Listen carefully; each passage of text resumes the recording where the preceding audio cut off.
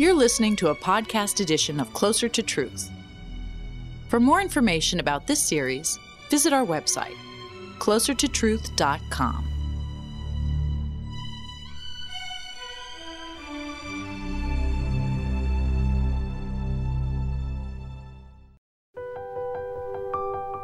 Art is entertainment. Could it also be more? Art is an expression of human consciousness. Could it also be a window on human consciousness? I've always enjoyed art, especially music. Beethoven, Brahms, Bruckner, Mahler, Leonard Cohen. A swelling of emotions. That was it. That was all. Recently, for me, art began to change. Triggered by an art theme of the Templeton Religion Trust, TRT, I began to wonder, could art convey higher potentials? I found myself asking questions. Why does art express the human condition? How does art stimulate creativity?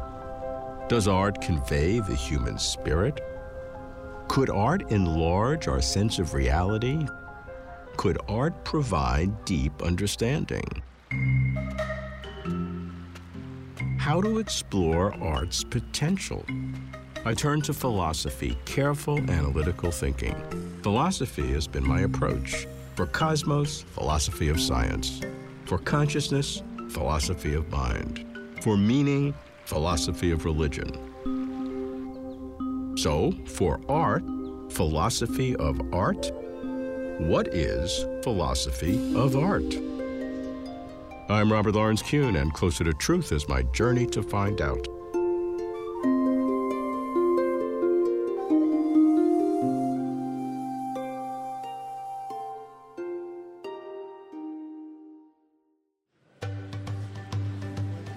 The TRT art theme was originally called Aesthetic Cognitivism, how the cognitive sciences, allied with other fields, can enrich understanding of the arts. The TRT art theme is now called, more broadly, Art Seeking Understanding, with the intriguing question, can the arts provide understanding? Both objectives seem probative, catalytic. I pursue each of them, framing my pursuit by philosophy.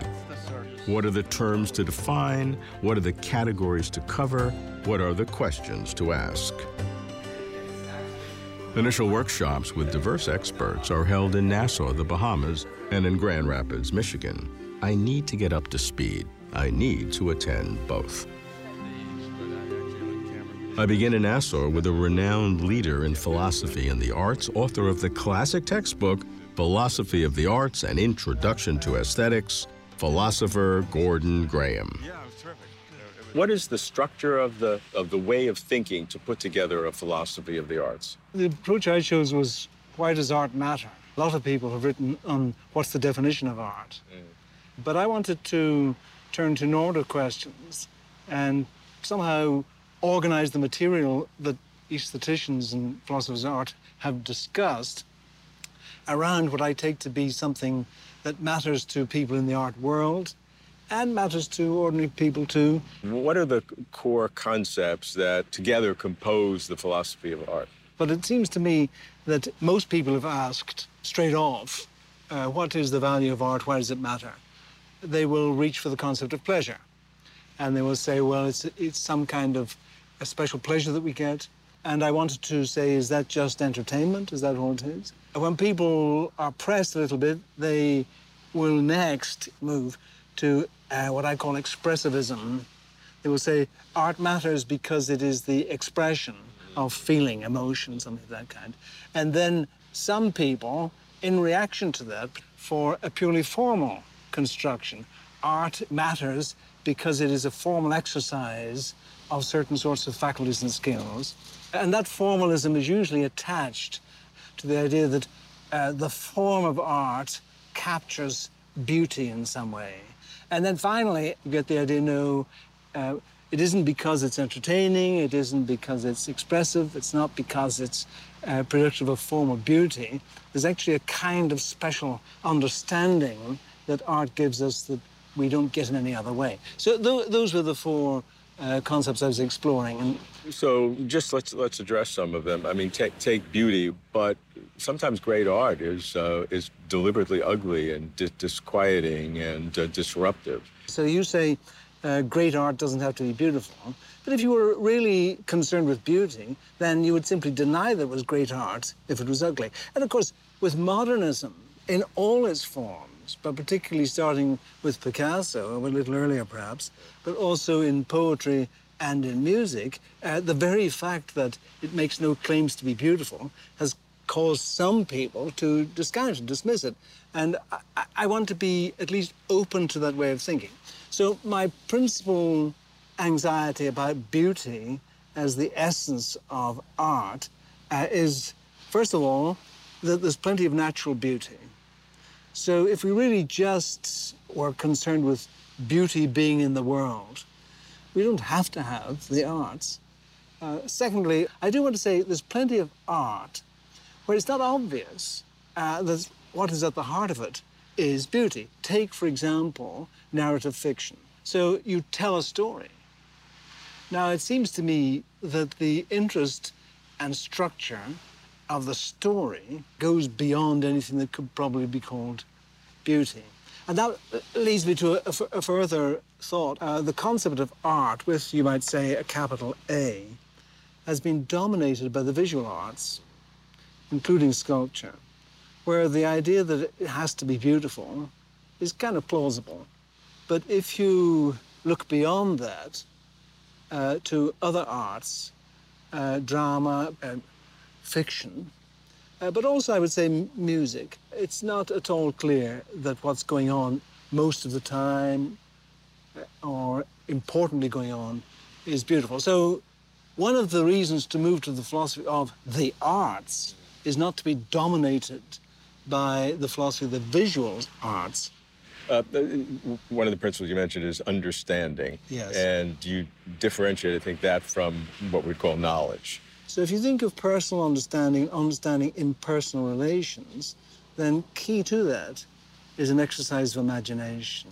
So I want to imagine how you see the world. So it seems to me this is just an everyday context in which we see that knowledge is not enough, that it needs to go a further step, that understanding is what matters, and that understanding requires the imagination. So using imagination as a causative factor or something that's necessary to lead to understanding? Correct. All I'm trying to ask about is what makes art especially important.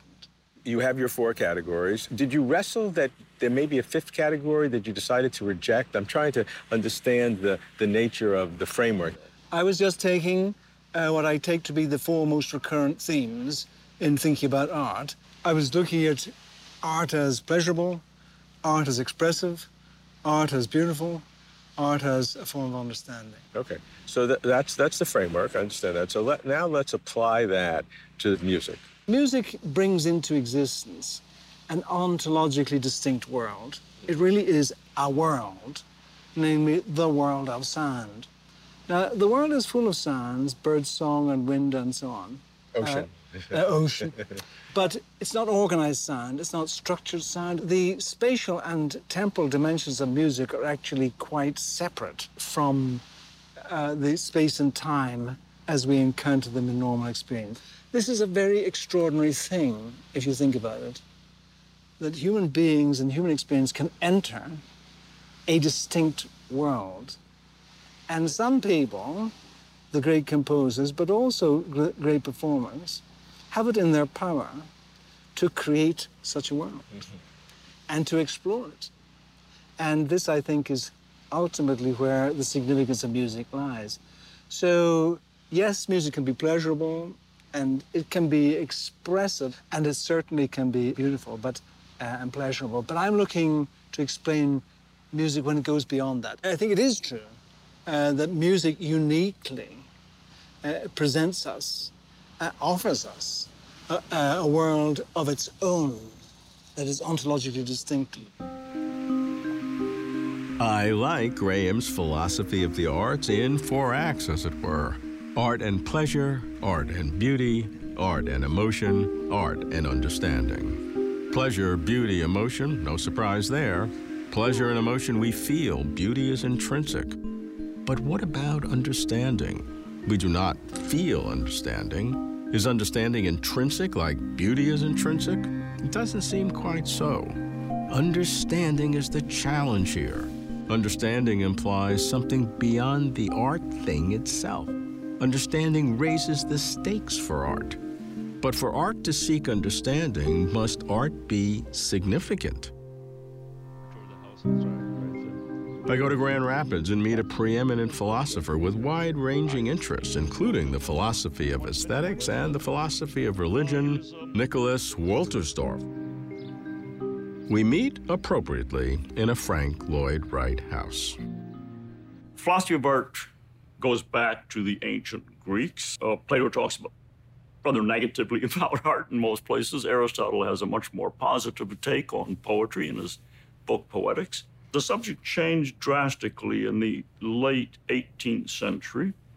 I think it changed because of changes in the arts themselves. In the bourgeois middle-class West, people began to prize works of art more and more as objects for listening, careful looking, careful reading, and so forth.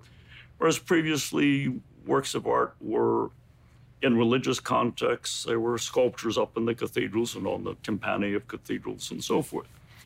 So what we call aesthetics was born, prizing the visual, auditory qualities of art. So philosophy of art became, for 2.5 centuries, let's say, basically aesthetics, on the aesthetic qualities of art and beauty. Now I'm going to give a little anecdote to explain why I became dissatisfied with that. A fine philosopher of art, Monroe Beardsley, has had a wonderful book, Aesthetics. And when I began teaching philosophy of art aesthetics at Calvin College in the 70s, I used Beardsley's book. And Beardsley's book is all about the aesthetic approach to art and how we need leisure. I mean, you need extra time if you're going to go to concerts, right, and to museum and so forth.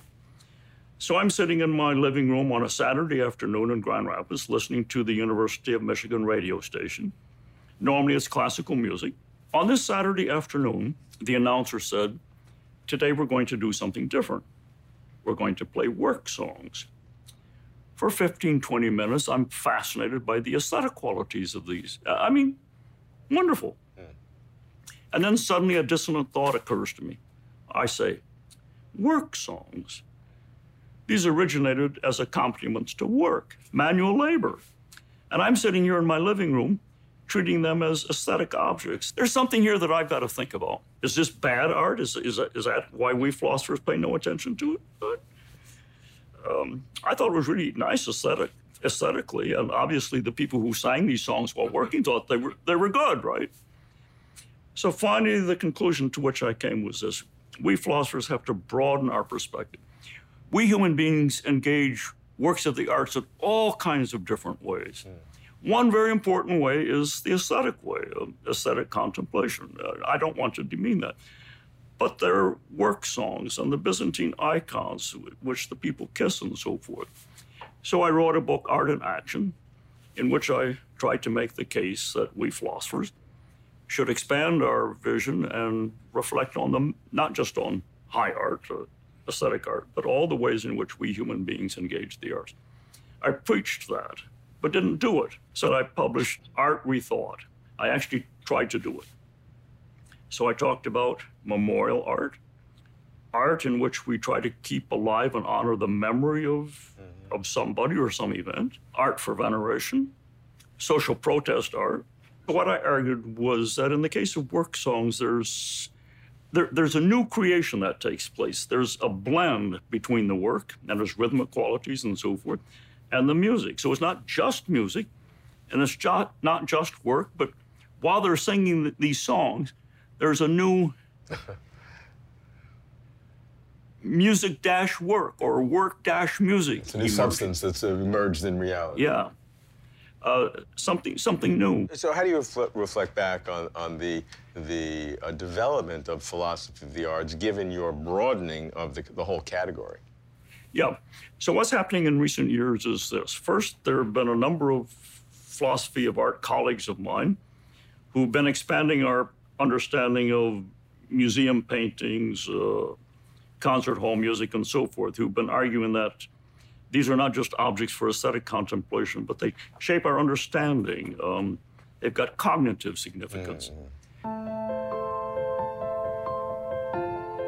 Art with cognitive significance. That's a big deal. I can feel the goosebumps. So why my malaise? I have a framework for philosophy of art. I'm on with art's expanded significance. Why do I feel something is missing? A contemporary philosophy of art must be enriched by contemporary ways of thinking. I reach out to diverse experts with art interests, a cognitive scientist, anthropologist, neuroscientist, philosopher, theologian, all brought together at the TRT workshops.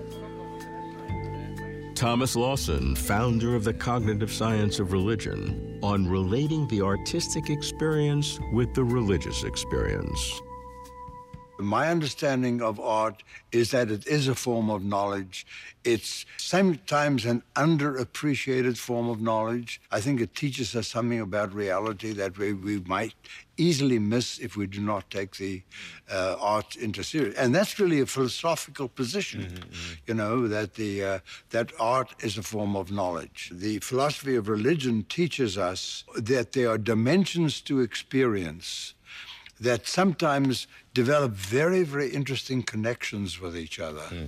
And there is what we call the aesthetic experience, and then there's the religious experience. Now, how do they connect with each other? Philosophers and psychologists like William James, you know, focused upon these special kinds of experiences that people have. And there is an aspect to art that makes it special. You know, the mystical experience, for example. So I would say that the perspective from the philosophy of religion is really showing the really intimate connection between aesthetic experience and religious experience. Without reducing them to each other, I'm showing that I would argue that there's a very deep connection between them. What type of art do you like yourself? Jean-Luc Eucker, cognitive anthropologist, on what distinguishes art from non-art. There is a distinction to make between precisely these philosophical approaches and the cognitive anthropological approach. Philosophical approaches tend to focus on the normative. So what should we call art? How should people appreciate art? What criteria should they use when they judge a work of art? The approach in cognitive anthropology and cognitive psychology we are not interested in what people should do, should think, or how they should solve a problem. We are more interested in how they actually do these things. What's important from my point of view is not to know whether people, for example, are right to call a footballer an artist, but just that they do it and to understand why they do it. For example, maybe they do it because the footballer displays, does things that are not purely functional and that are beautiful, so they would call him an artist. One of the essence of art, although it's a strong claim, but it's precisely that there are non-functional artifacts. That would be what makes that a work of art is different than any other artifact. A work of art is non-functional, and it's been intentionally created by a human agent. And sometimes, but not always, it's beautiful. And philosophers wouldn't necessarily have used that definition. Anjan Chatterjee, cognitive neuroscientist, on brain correlates of art epistemology. What we are, as a discipline, designed to do is understand human responses. And so to the extent that we have a human response to this object, in this case artwork, we have something to say about that. The categories of the contribution might be things like, what are the perceptual features of the object that lead to an aesthetic experience?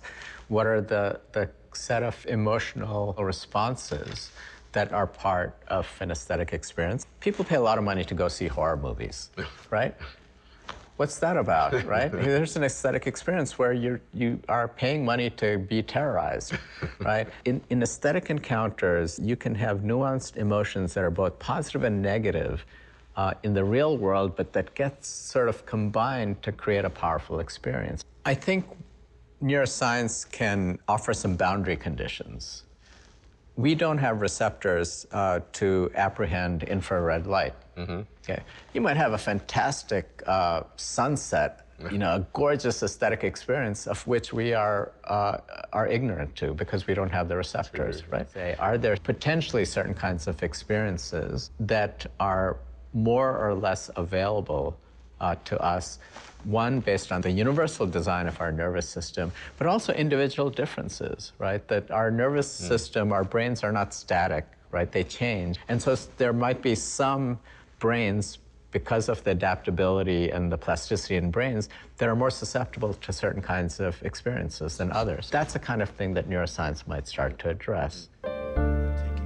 Stefan von Arp, continental theologian, on how theology can inform philosophy of art. Theology is about understanding that particular Christian view on the history of salvation. And for me, that's important when we think about the arts. How do we describe that history of salvation?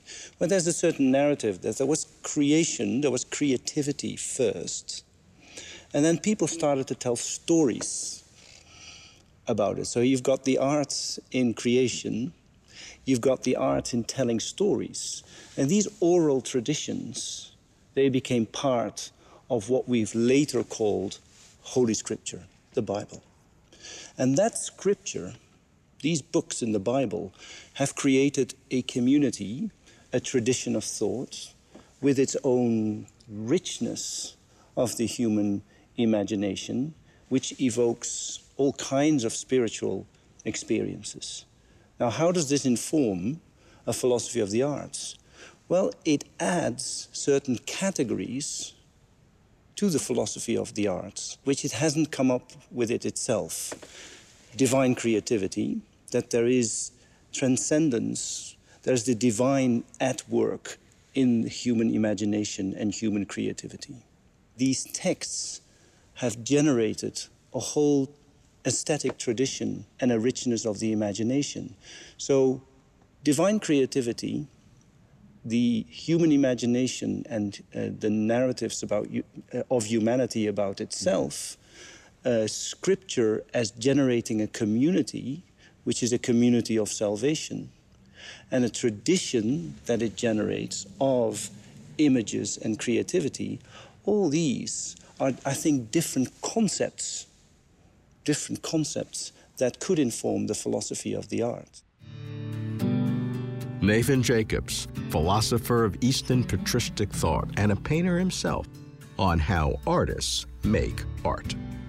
I don't consider myself an aesthetician, right, or a theorist when it comes to art, but I do have pretty developed self-understanding of what I'm doing as an artist. Now, that's largely based on me sort of reverse engineering what am I doing. I started with just the basic notion that art is in some ways skill, and I like using the concept of potential to actual, right, this sort of Aristotelian concept that we have certain potentials within us, and that's more than nothing, right?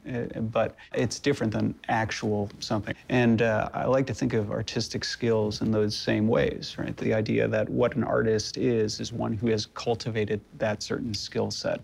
And then what we call art is typically an artifact or an artwork, some sort of outward articulation of that skill set. And this is one of the reasons why I think that there's an ontological reality to art, given that relationship.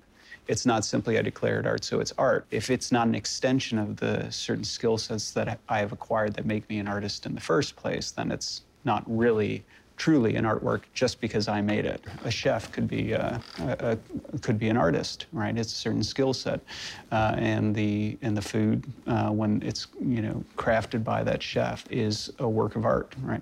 I don't have a problem with making those sorts of claims and not restricting art to, in some ways, what's in the gallery. We tend to want to draw certain divisions, right, between things that would be art and things that are pure utility. There is a question of teleology, right, at the end or the purpose of the thing. Food is to be eaten, right? And that's maybe not as high of a teleology as building a cathedral, right? Okay, well, so be it. But, that doesn't exclude it from being art. Graham's framework for philosophy of art is elegant. Art as pleasurable, art as beautiful, art as emotion, art as a form of understanding. To me, understanding stands out or sticks out, requiring engagement beyond the art itself. Wolterstorff declares the cognitive significance of art, expanding art's impact as a creative enterprise in the real world. The contemporary philosophy of art must embed contemporary concepts of science and other areas. From the cognitive science of religion, what do we make of similarities between artistic and religious experiences? From cultural anthropology, what distinguishes art from non-art? From cognitive neuroscience, what are the brain correlates of art appreciation?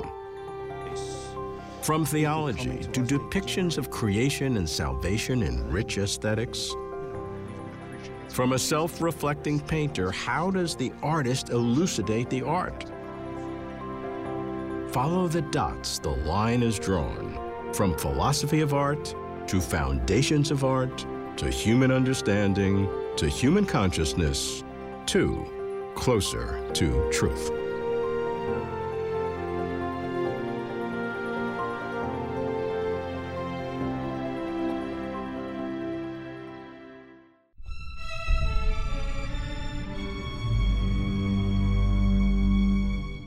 To watch complete conversations with over 100 of the world's leading thinkers on cosmos, consciousness, and meaning, visit our website, closertotruth.com.